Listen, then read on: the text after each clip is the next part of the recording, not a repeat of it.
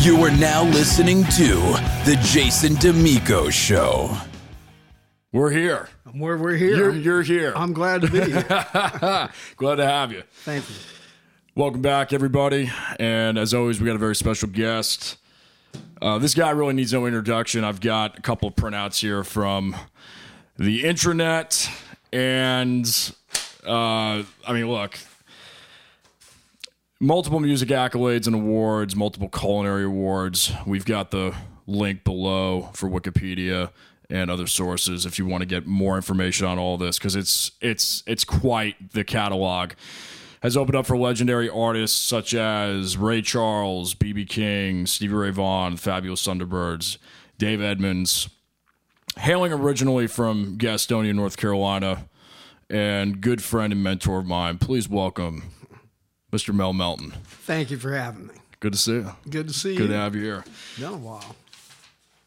So we have a history that goes back over the last 10, 12 years with Papa Mojo's Roadhouse. And, you know, I knew you as when I was a teenager and always looked up to, that was always my favorite venue when it was still around. And the legacy still exists today when we talk to other artists that are in the Triangle area, and we always have great memories from Papa Mojo's. And I want to say first, before we begin, thank you for the legacy that you left and bringing people together like that. Thank for all the people that came in there too. You know, we couldn't have done it without that. So, and I still think there's parts of me that have fat from the fried shrimp. it might have a little bit. It was incredible, incredible. I miss that a lot.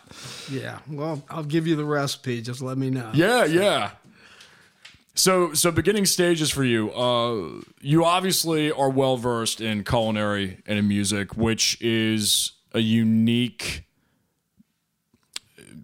that you don't really see that much. You know, right. As far as it's funny because it's like the two, in my opinion, some of the two most difficult businesses to start or be in, and maybe you're just one of those mavericks that's able to push through like that. I have tremendous respect for you that you're able to do that. But beginning stages, what started first for you? Was it more music, more culinary, more cooking? And like way back, you know, let's say elementary school years. The truth is, and I've told this to many people, I never set out to make either one of them a career. Okay.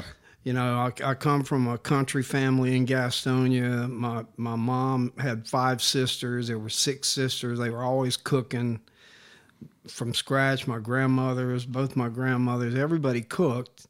So I was always around food at that really good Southern cooking thing. Right. You know? And then my dad was he was an operatic tenor, and he just never felt comfortable moving on to like the New York scene, trying to be an opera singer or anything like that. So he was a choir director. He taught music in schools. He had private voice lessons, and he started me on piano when I was like 5, just to like learn the basics. Gotcha. And then I was attracted to the violin. So when I was 9, I got a violin. I started playing in a local youth group in Charlotte. But the funny thing is, he always played country harmonica just for fun. And it was all these country songs, Oh, Susanna, you name it. He didn't know anything about blues or technique like that, but he always told me, he said, I'm going to get you a harmonica, but I want you to understand it's a real instrument. It's not just a toy, you know. So he got me one, and I got on it right away, and I started playing all those kind of songs. And then when I got to college, I had a couple guys I knew, and they dropped by my room one night with a Paul Butterfield record and said, have you ever heard this guy? And I was like, no. Well, once I heard it, that pretty much messed my whole life up. Right. I was like, how do I get to be that guy? Yeah. And then the cooking thing, I mean, I learned when I was in Louisiana back in the Cajun country, everybody cooks down there. And I loved that food from the get-go. And so I learned to cook from like the Cajun families, the dads, the grandmothers, the aunts, the uncles. So that's how I learned how to cook gumbo and all that stuff. So it just fell in. And I went to Austin a couple times back in the 70s. And even back then, that whole market was inundated with musicians. I mean, all the Texas guys and many others coming through. So I never could get any headway there. And in the meantime, I had put a band together with Sonny Landreth in Lafayette. And Sonny's like, well, I'm not moving to Austin. So if you're doing that, you're on your own. Well, eventually I came back, but not before I had taken a job as a dishwasher in Austin at a barbecue joint, because I had to, I just had to make some money doing something. Yeah. And I gradually got involved with the culinary thing. And this barbecue restaurant was out near the Lake Travis, which is like a big resort area. And all those resorts had European chefs. And they used to come in there for breakfast and lunch and hang out. And I got to know a couple of them, and they were like, let me help you out. I'm gonna bring you out to my resort. It was a tennis resort. Wow. And at that point, the guy convinced me. He said, look, you've got musical talent, but you never know where that's going to take you. You've got culinary talent. Get in the local chef association, and I'll help you move up the ranks until you get certified. What by culinary talent was when this individual, whoever he was, right? How did he see that in you? Was it just after you started working in the kitchen, or you just had a knack for it in the early stages? A lot of times they would come in sort of in a slow period, and there wouldn't be anybody back in the kitchen except me and maybe some other person. So I would cook whatever they wanted, breakfast, lunch. Okay. And gradually got to know them and talk to them. And so they're the ones that helped me out. And then the funny thing was, it got to be around Mardi Gras one year. And this was before Mardi Gras and Cajun food and all that really hit. And Zydeco too. And they were wanting to promote like a Mardi Gras thing with Mardi Gras food. And one of the owners said, well, Mel was in Lafayette. He knows how to cook gumbo. So we did that, and it got major news coverage in the Austin American Statesman with a picture of me in the paper. And wow. And that just kind of went from there. Right. So you already had it really, like you said earlier, the family background. Yeah. With constant cooking, so there was probably a baseline there. I think so, to a certain degree. Yeah, I would think so as well. And it's funny that you bring up Sonny, because I had him written down next. I read somewhere, falling in love with Louisiana, and you decided not to go back to UNC, right? And that was right when you met with Sonny, and that you guys started. What was the name of that group again? Bayou Rhythm was another incarnation of that group. Originally, when I got down there that summer, Sonny had a band, and the friend that I had from Lafayette who was going to college up here had invited me down specifically to meet Sonny and some of the guys he had gone to high school with. Okay. Because at that point, I was playing some blues harmonica, and I was interested. Well, Sonny and I hit it off right away, and we kept that kind of core friendship group through all those years, off and on, all the way until I moved out to Chicago in the mid-'80s. So, and the first time I heard Sonny, I was like, what in the heck, man? So yeah, and the food attracted me right away. The whole culture is so different from anything you're going to find in Gastonia or in that area. Yeah. That I was immediately attracted to it. And I decided, I felt like my parents were wasting money putting me through the University of North Carolina. I had a goal of being a writer. I'd won some writing awards, but I never really had the discipline to just sit down and face a blank page and just do that all the time. What focus in writing? Fiction and poetry. I wrote a couple poems, and I was in the North Carolina Poetry Society, which is still probably a really good organization, but they had an annual contest, and even though I was in high school, I won second place going against like all the college students at North Carolina colleges. So once again, at that point, it started attracting attention. I got some coverage, and that was always my intent. I was like, well, I'm going to be this famous Southern writer, and I've got tons of writing. I always kept a road journal through everything in Lafayette and everything. I've never developed it into anything, but your original music as well, too, right? I mean, your original music as well. Everything. You know, and not to skip ahead on your timeline, but in 2000, you became an author with Cookie Boy. Yeah. I don't, I haven't had a chance to really read it or research it, but. Well, I'm looking for them. They're out there somewhere. Well, that was a funny thing, too, is I had a promoter out in New Mexico, and we were touring through that area a lot back then, Colorado, all through there. And he said, he hired me to do a show at this convention center in Farmington, New Mexico, where we would pre-sell tickets for 100 dinners, and I would do the cooking, and then the band would play that night. Wow. And we would do that. So we did that, and it was a big success. And I had done a few things on a smaller scale. So he and his partner were interested in wanting to know if I'd do a cookbook. And they had a publishing company, and they would do it. So that's really how that happened. It was like, well, okay, we'll do a cookbook. And it was good. We came out with it. We toured behind it. It came out for Mardi Gras, but it was in February, and we were touring like the East Coast in one of the biggest ice storm things that ever happened, and we missed half the gigs. You couldn't even get anywhere. It's horrible. So in the meantime, I'm working on a new cookbook actually. Oh, really? My second one, yeah. And it's more of it's a memoir with stories of all the restaurants I've ever been in. Wow. With some recipes from all of them. Wow. As well as some of the things about the music and the bands and over the years and all that stuff. So I think it ought to be pretty good. I've got a guy helping me with it who's done a lot of that stuff. So when you're looking to release?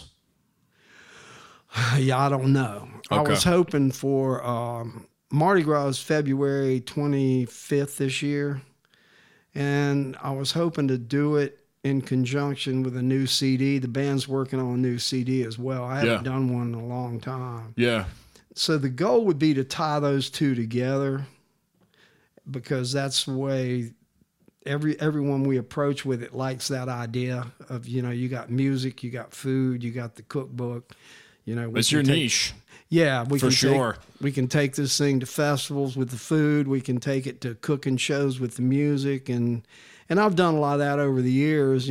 Southern Season, I hate to hear they're closing, but I've been doing cooking shows there with the band for like 15 years. Is that the location, Chapel Hill? Yeah. Okay. Yeah. So it's unfortunate that I had no idea that they were. Yeah, they made the announcement. They've Wow. struggled, and they're getting ready to shut the doors. I don't know what's going to happen over there. Wow. But I haven't done any shows over there. I did them all the time when I could, when I had the restaurant. Because, it was helping promote the restaurant. But since I closed, I haven't done any over there. So, well, Cajun is, safe to say, the primary style for you. And flavor palette. I love it. Yeah. I think it's great. Gumbo and shrimp. It's when those spices hit. Yeah. Nothing. Well, it's quite got like a lot it. of depth. A lot of depth. That's really a great does. way of explaining it. So there's a lot of flavors. There's a lot of techniques that aren't they're inclusive into that area. You don't see them outside of that area with the roux and the flavors and all that stuff. So, and that being said, that'll always be my favorite palate. But nonetheless, I was lucky enough, like I said, this first chef that I worked for in Austin was, he was Danish. And he was like an expert pastry chef. And we used to make our own puff pastry and all this stuff. When I'm not good at that either. He said, I'm going to let you go, but you got to promise me you'll never get a job as a baker. So I was lucky. I worked under 2 French chefs. I worked under a German chef. I worked under an Italian chef. Wow. I've had some good Latinos in the kitchen that I've worked with. So I've kind of covered the bases, but nonetheless, you're right. That's the wheelhouse for me, is the Cajun Creole thing. What would you say from a kitchen standpoint is the most difficult dynamic? Owning a restaurant, running a restaurant. Exactly. Yeah, and that was kind of the response I was looking to provoke, you know. Well, it all comes down to people. Yeah. You know, at the end of the day, you can have all the skills, you know, you can have all the techniques, you can have the kitchen, you can have the facility, but it's the people that come through that door that work with you, that work for you, that come in and pay money to be there. That's really what it all comes down to. And it's the same way with the music. You know, I get a lot of questions about how did you get into that? How did you get into the music and the food? And the only thing I can say is I've analyzed it, and it's a parallel track, really. Because number one, when you're a chef or you're cooking in a restaurant, you get immediate feedback. As soon as that plate hits the table, you're going to find out if they liked it or if they didn't. Yeah. And it's the same thing on stage. You know, it's either going over or it's not. And then a kitchen crew is almost like a band. You know, I mean, you got the saute guy, you got the prep guy, you got the salad lady, you got the fryer, you got the grill, and it all has to be a team that works together. And it's just like having like a bass player, a drummer, or a guitar player, and all that stuff. So there's a lot of similarity. And the other thing is, it's the reason I like both those businesses or careers is you're in the business of making people happy. Mm-hmm. That's really what you're there for. You're there to... The service industry. Yeah, to bring some joy into their lives. With a product. You know, yeah, whether or not. Shrimp or a single, or, you know... yeah, and it's funny because along that line of thought, when I was an intern at Manifold Recording, Ian Schreier, who I was under, you know, the chief engineer there, he always talked about how cooking was perhaps the best analogy he could think of for mixing music and the recording process. Well, good. And that... I think that was like in I was there for like a year and a half in 2016, late 2015 and 2016. And that has stuck with me for the last now almost 5 years. This is a great analogy, but it even stems further from that with the people aspect, not even just the technology and the recording or cooking process. Right. So it's always the people. You know, really, that's what. And I get a lot of not a lot, but I get approached by these young guys that are going to chef school and want to. Being a chef now has become like this fantastic rock star status thing. And when I first started doing it, I tried not to let anybody know that I was wearing a chef coat. It wasn't some like illustrious position. But looking at it evolve, and I get these young guys that are on their way, they're on the track, and they said, what would you say is the most important thing about becoming a chef or a restaurateur? And I'll tell them this, and I'll tell them straight up, I'm like, learn Spanish. Because I learned French. I can speak French. I can go to France, and I can sing in Cajun French and all that. But the kitchens from like lower end all the way to the top drawer restaurants in New York City or San Francisco, they're inherently staffed with like these Latinos with major culinary backgrounds, and they have this drive, work ethic. And if I knew Spanish, at least I'd know when they're cussing me out. You know? I have, every now and then I have a little hint about it. But, right. But that's what I would recommend is learn Spanish to help you out a lot. Yeah. I had my 2 years in high school, and it goes either way. It's like you're better with reading or you're better with speaking. I was one of those that was better with reading. Me too. And I had a Latin background when I was in grade school, like third, fourth, fifth grade, somewhere around there for a couple of years. And that kind of helped visually because a lot of the stemmings were the same and the tenses, but not much of it really stuck. But if you gave me a piece of paper, I could. If you dropped me in Mexico City, I could get around. But right. It comes back. It might not be that great, but at least you can find your way around. But well, that's the other thing in Cajun country back then when I was playing with like the Zydeco guys, they conversed in Cajun French. They preferred that. Wow. So that helped reignite me learning it. And I spoke to some French guys about it, and their point was with Cajun French, it's almost like an antiquated form of French that would compare to like Old English with Interesting. us. That they never picked up all the slang terms and the quick moves. It's just very formal. Interesting. So, yeah. Interesting. Yeah. Well, while we're on the Zydeco tangent here, let's talk a little bit about with Sonny when you were touring with that time frame. That was when there was some of the opening slots for like Ray Charles, BB King, SRV. Yeah. Do you have any stories or anything that sticks out particular? And if so, if you could just elaborate on some of those. Well, we were very fortunate to get that stuff. And the other thing, let me just say this. I mean, Sonny, good Lord, nobody does anything like he does. And he's always been like that. But from the get-go, we never set out to be a Zydeco or a blues band. I mean, we were kind of like hippies. We were playing like rock music with that flavor. Right. And that's kind of the influence we got. Now, Sonny ended up landing some gigs with some legendary swamp blues guys, and he toured with Clifton Chenier as well. Didn't he work with Knopfler a little bit, Mark Knopfler at one point? Yeah, he did. Okay. He did. Yeah. We just got off the road.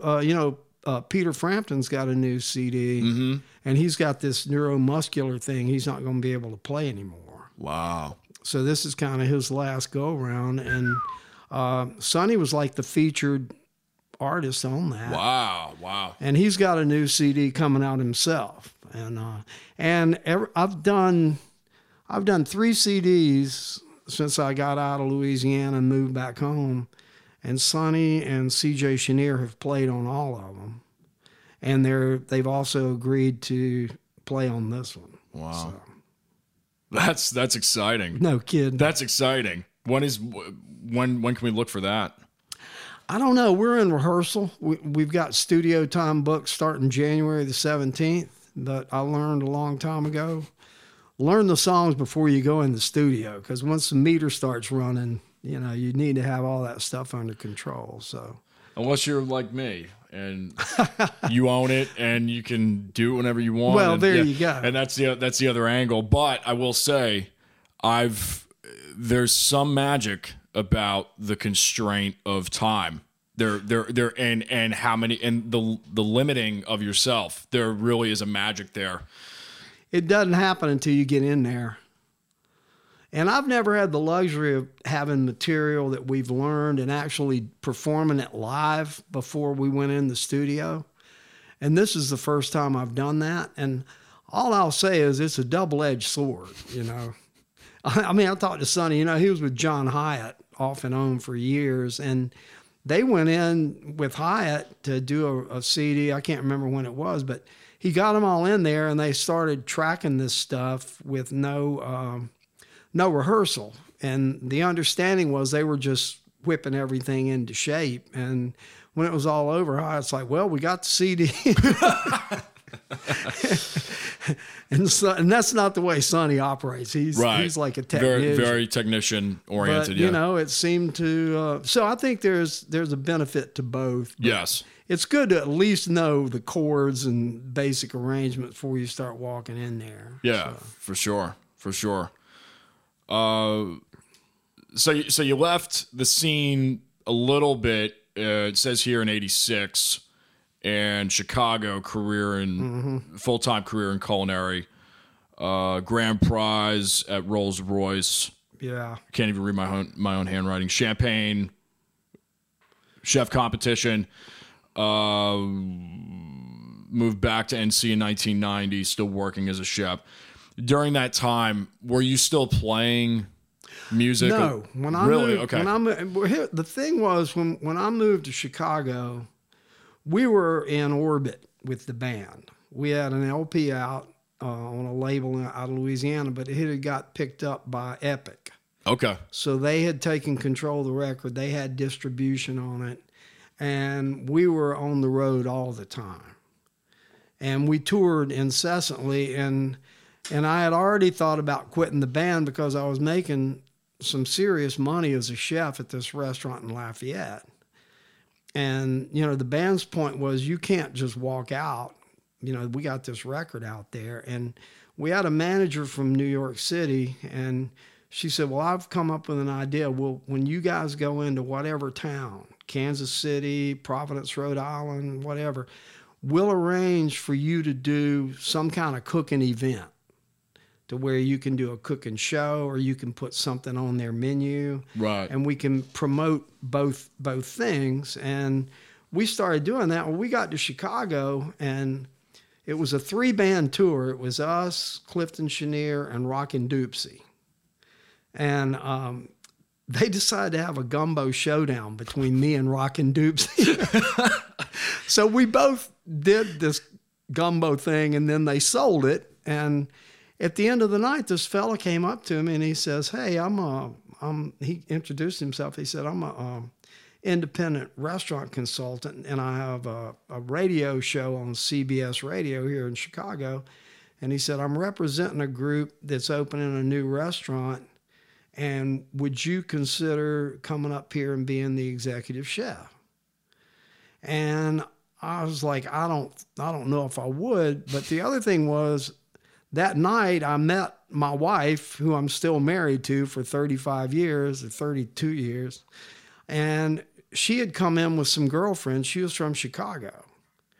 So we started, based on that, just being in Chicago for 2 days, we started this like dating pattern between New Orleans and Chicago. Right. She was coming up to Jazz Fest. She went to Jazz Fest every year. So when she came up there, I showed them around all this stuff, and she wanted to move to New Orleans. She was like, man, I want to get out of Chicago. And then this guy, he said, well, will you fly up and interview for this job? And I said, yeah, I'll do it. So I went up there. I interviewed with him. I liked him a lot, but I just wasn't ready. We were still touring. Right, and right. I just wasn't ready to make that kind of move. And they called me up the next week, and they said, look, the head guy, the finance guy, is all family. He said, he wants you to fly back up here. He wants to talk to you. And I said, okay.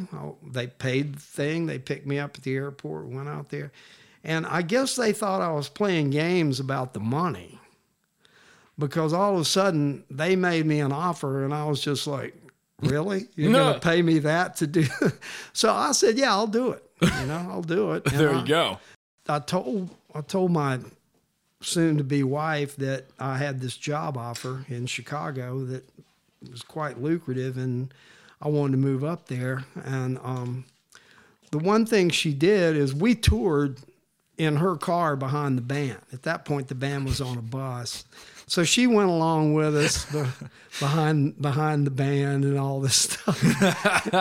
Because at that point, they weren't that fond of her just because they didn't know we're number one. And they were like, well, you know, this guy's going to be leaving the band. It changes the dynamic. Huh? Yeah. You know. And I think especially CJ, he was like my brother. We roomed together, and I'll never forget. I flew her up to Aspen because we were there for a week, and I flew her up to do some skiing and all this stuff. So I brought her this little boutique hotel, and I got her in. I wanted to keep everything real low key, but when we got on the elevator, CJ was in the lobby on the couch, and he saw it, and he went, "Now that's going to be some real trouble right there."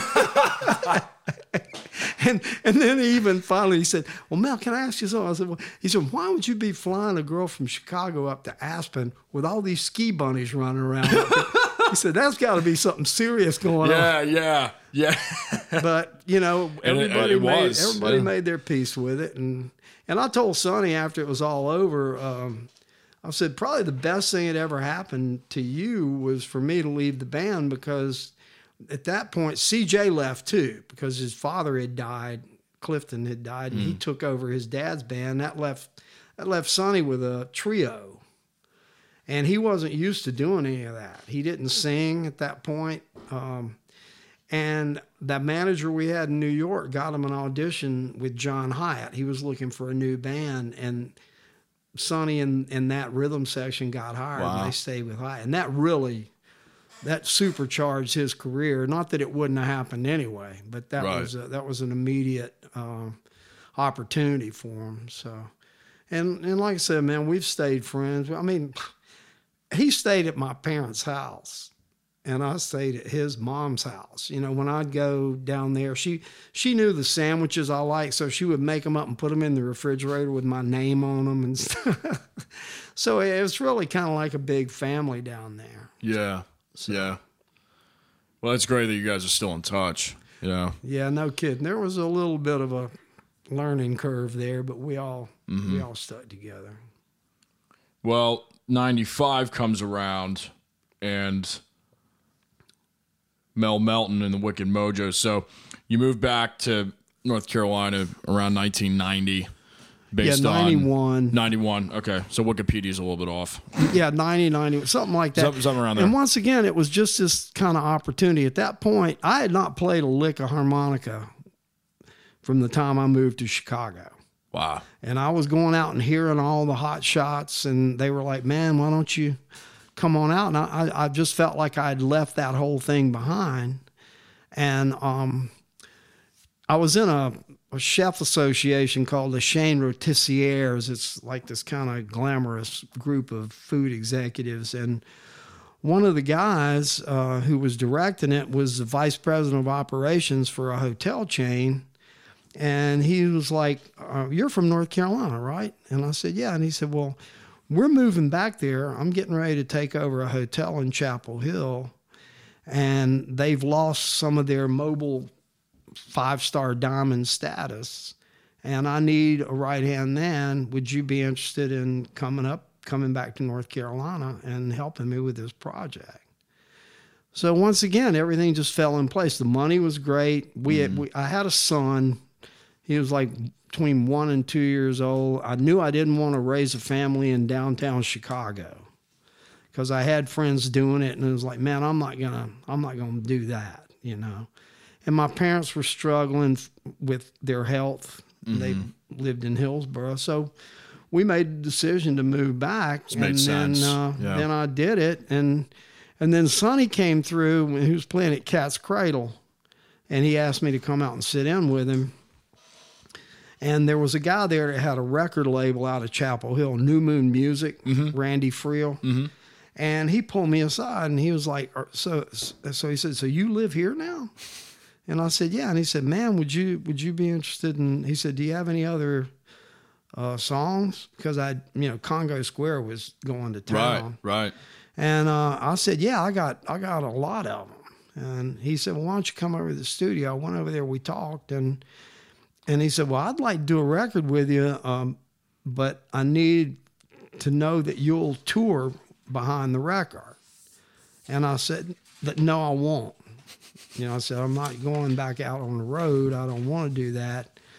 And then there was a time frame that went by, and I started talking to my wife about it, and she was like, well, you know what? Now would be a good time to do that. If you want to do it, we're secure. We got a home in downtown Hillsboro. I got the son, and your family's right here, and you can go out and do that. So we did that, and then at that point, yeah, I've been back out there ever since, off and on. And that record, well, actually, it was the Swamp Slinger that got top 10 blues CD in the Washington Post. Yeah, it did. Wow, I know. That's awesome. We played a lot in Washington, D.C. that year. That's great. We were both. I'll tell you what, it came out when we were going into D.C. and playing at this club, and the owner of the club brought me. He said, "Have you seen this?" And I was like, "No, I have not." And yeah, that was real helpful.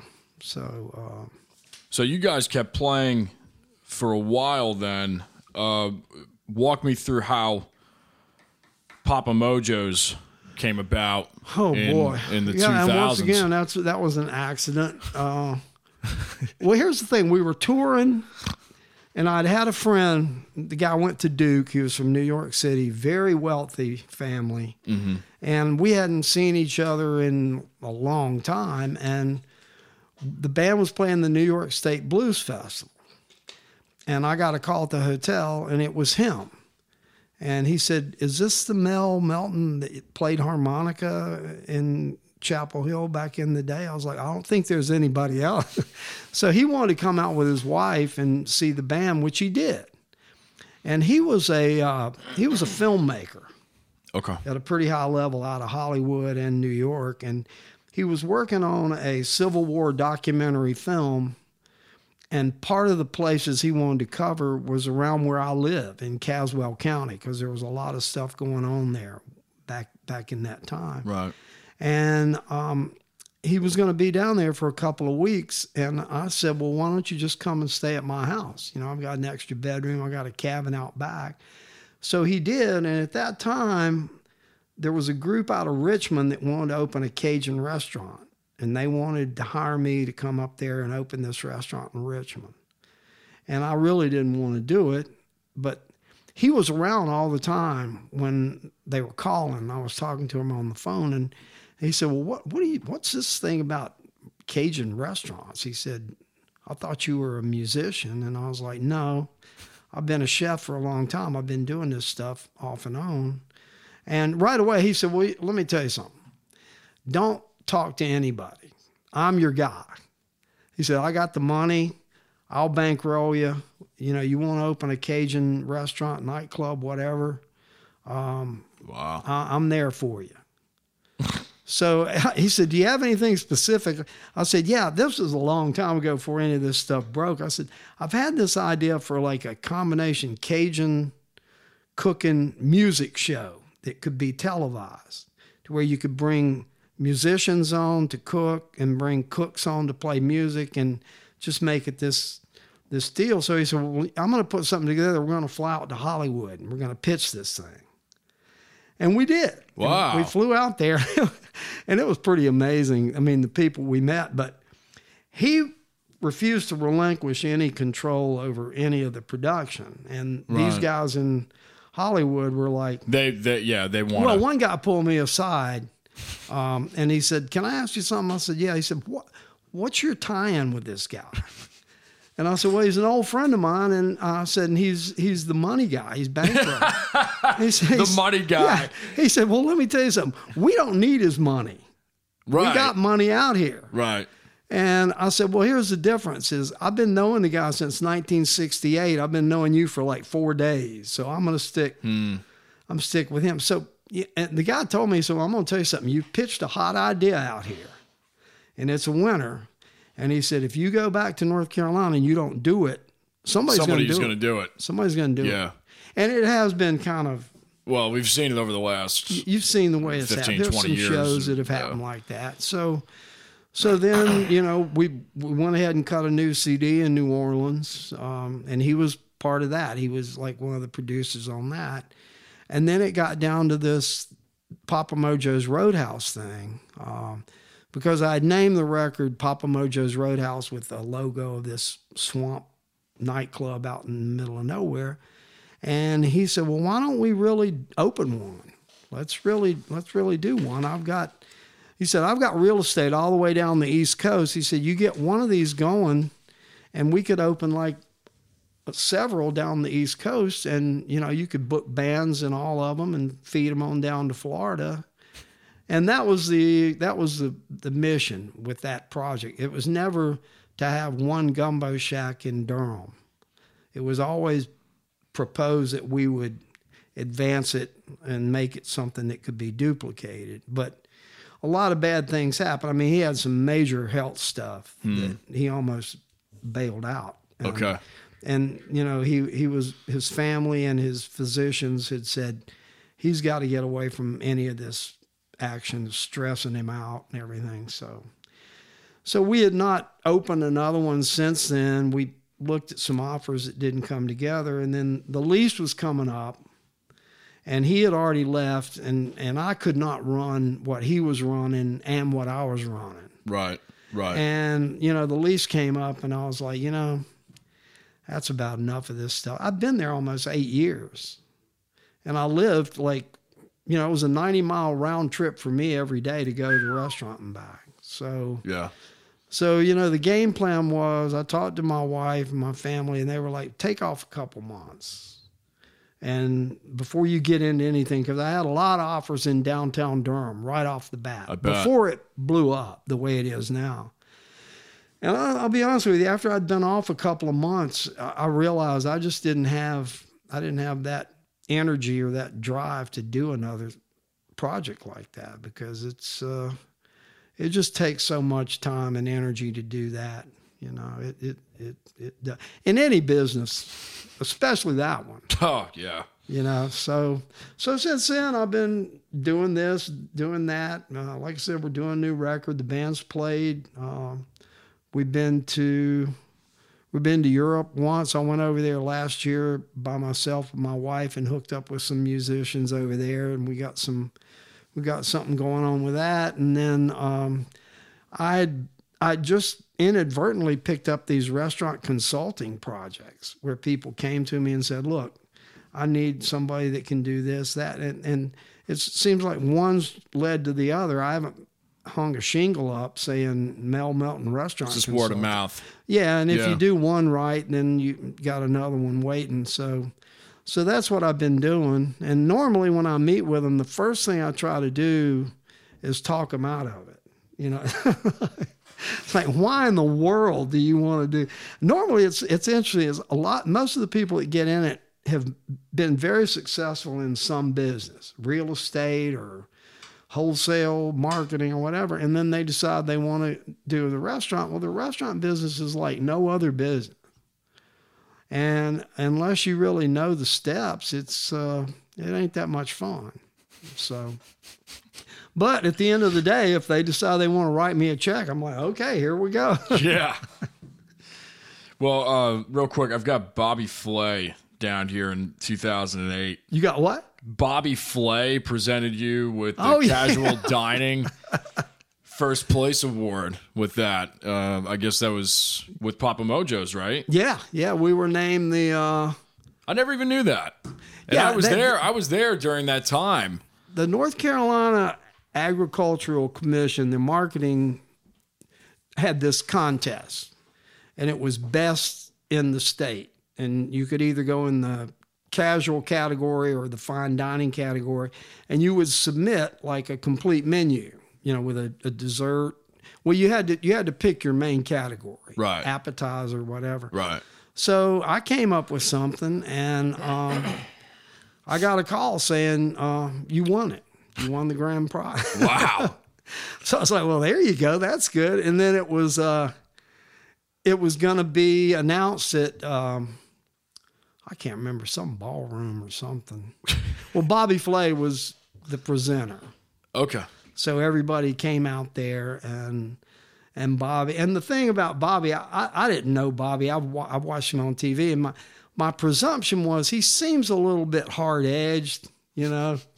He seems a little bit New York over the top. Kind of like an act, almost, you know. But the reality is, he's one of the sweetest guys I ever met. Yeah. You know, I guess he just doesn't want people to know that. And then he came out, you know, while he was in town. And, you know, that was a beautiful thing. And then not too long after that, Anthony Bourdain was coming in to do a show at DPAC. Mm-hmm. And he called a friend of mine who owned a really good French restaurant downtown. And he said, look, I want to have a party after the show at DPAC, but I want food people and music people. I don't want press there. I just want to get in there and have fun. So I was one of the guys that I got called to go down there, and I got to hang around with Anthony Bourdain. Yeah. And, yeah, he was a nice guy. Yeah. Funny guy, too. Very sharp individual. So God bless him. Well, we've got a couple other things here real quick. I want to ask you this. It's safe to say, whether you want to admit it or not, you're obviously an entrepreneur. Now, whether you wanted to be or not, I don't know. Because it sounds like there were opportunities that percolated and you just grabbed them. Yeah, they just came up, you know, like that Rolls-Royce Krug champagne thing. We were one of 18 chefs to even get an invitation for this thing. Wow. And it was at the McCormick family steeplechase farm, and it was hoity-toity. And I ended up winning the grand prize. Nobody could believe it. I couldn't. But at that point, my sous chef and I were in the back drinking champagne. We were getting messed up. And my wife was like, Mel, they're calling your name. Get up there. So, yeah, it just seems like it's been just like in the right place at the right time sometimes, not always. Sometimes, yeah. But for now, I mean, I don't know. Like I said, I told you, I turned 70 in August, and I know I'm in the twilight of whatever I want to do. I just want to make everything make sense and be valuable as far as I can, you know. What would you suggest to the younger listeners and viewers as far as entrepreneurship and following your gut, perhaps? Any advice for them? Well, I would think follow your gut. You know, follow your soul, follow your calling, and don't get discouraged. You know, because you're going to stumble. So, but just if you believe in it, just keep doing it and don't give up on it, whatever it is. Right. You know, do the best you can at it and get up every day and do the best you can every day. And respect everybody and you know, be a good person. Yeah. You know. A lot of power in that, for sure.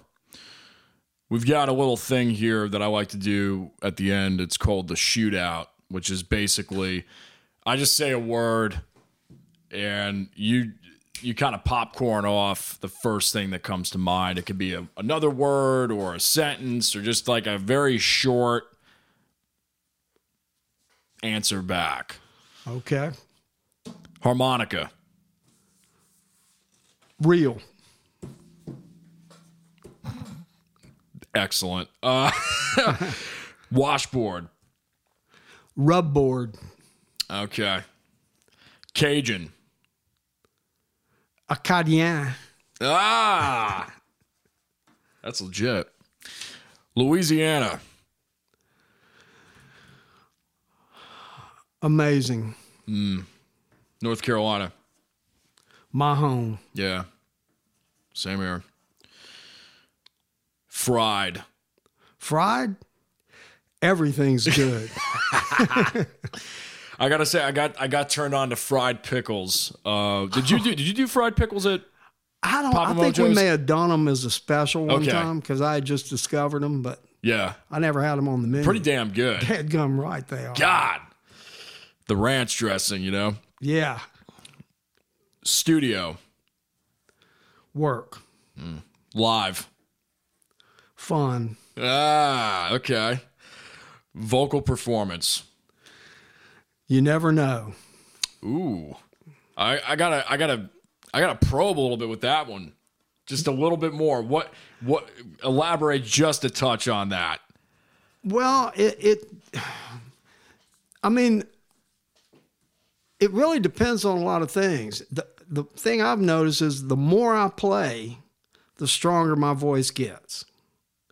And when I start downsizing and not playing that many gigs and then going back in and starting playing live, it's like you lose that muscle, you lose that tone. It's almost like going in the gym. Yes. The more you work out, the stronger you get. As soon as you quit, so I have to work my way back up to that level with the vocal thing. Gotcha. And can relate. Touring. Say what? Touring. Been there, done that. Band. Wow. I've got a good one. Oh, for damn sure. Yeah. Restaurant business. It's not for everybody. Yeah. Music business. It's not for everybody. Yeah. Our last one. Blues.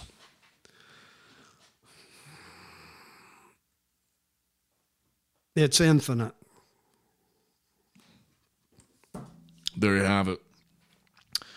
Last question, which is similar to what I just asked you earlier, but it's even a little bit more specific. If you could go back in time to your 15-year-old self, knowing what you know now and the experiences that you've had, what would you tell him?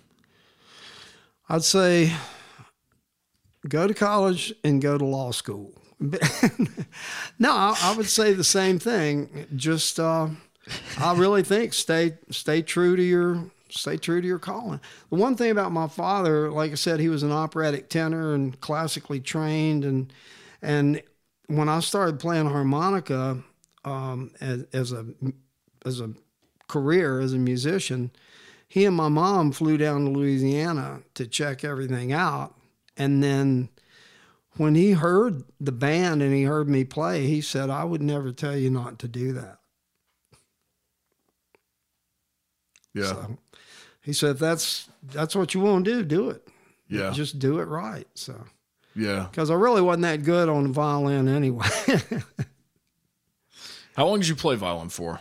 I started when I was 9, and I played up until high school. Okay. When I was 9, we were in Charlotte, and I was in a youth symphony. Right. And I loved that. When we moved to Gastonia, I had individual lessons, and I never really liked that. And the other thing, just as an aside, is, my family has a hereditary neuromuscular disease. It's a form of muscular dystrophy, and all the males in the family have gotten it. And it's progressive, and it affects the extremities. Your hands, your feet, your toes and everything. And I have had to have some major surgery relating to that from the time I was 13 up until a couple years ago. And the neurologist that I had said, "You know what? You're lucky that you picked the harmonica." He said, "Because there's no way you'd ever be able to play piano or violin or any stringed instrument at that level." Wow. Because you just don't have the muscle and the nerves anymore. So. Wow. So I got lucky with that one.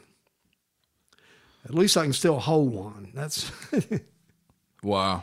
Well, your story is very inspiring, and again, thanks so much for making the drive. Thank you. It was good to see you. It's good to have you here, and we'll put in the description box on YouTube all the information and the links and you can feel free to send me anything that we didn't cover on the phone call or here same today. Here. And we'll just kind of head our way out. Thank you guys for watching as always. And again, description box below. Look out for this guy because he's still kicking. He's still he's still beating ass with his music. And band is incredible. They really always enjoy seeing you guys live. And same to you. Well, thank you. And thank you again for giving me an outlet and a platform in my teen years because we played Papa's many times and between open mics and actual shows, and that was the early development stages for me as a frontman. Well, let me tell you, the first time you did it and I was there and I heard you, we were just like, who is this guy?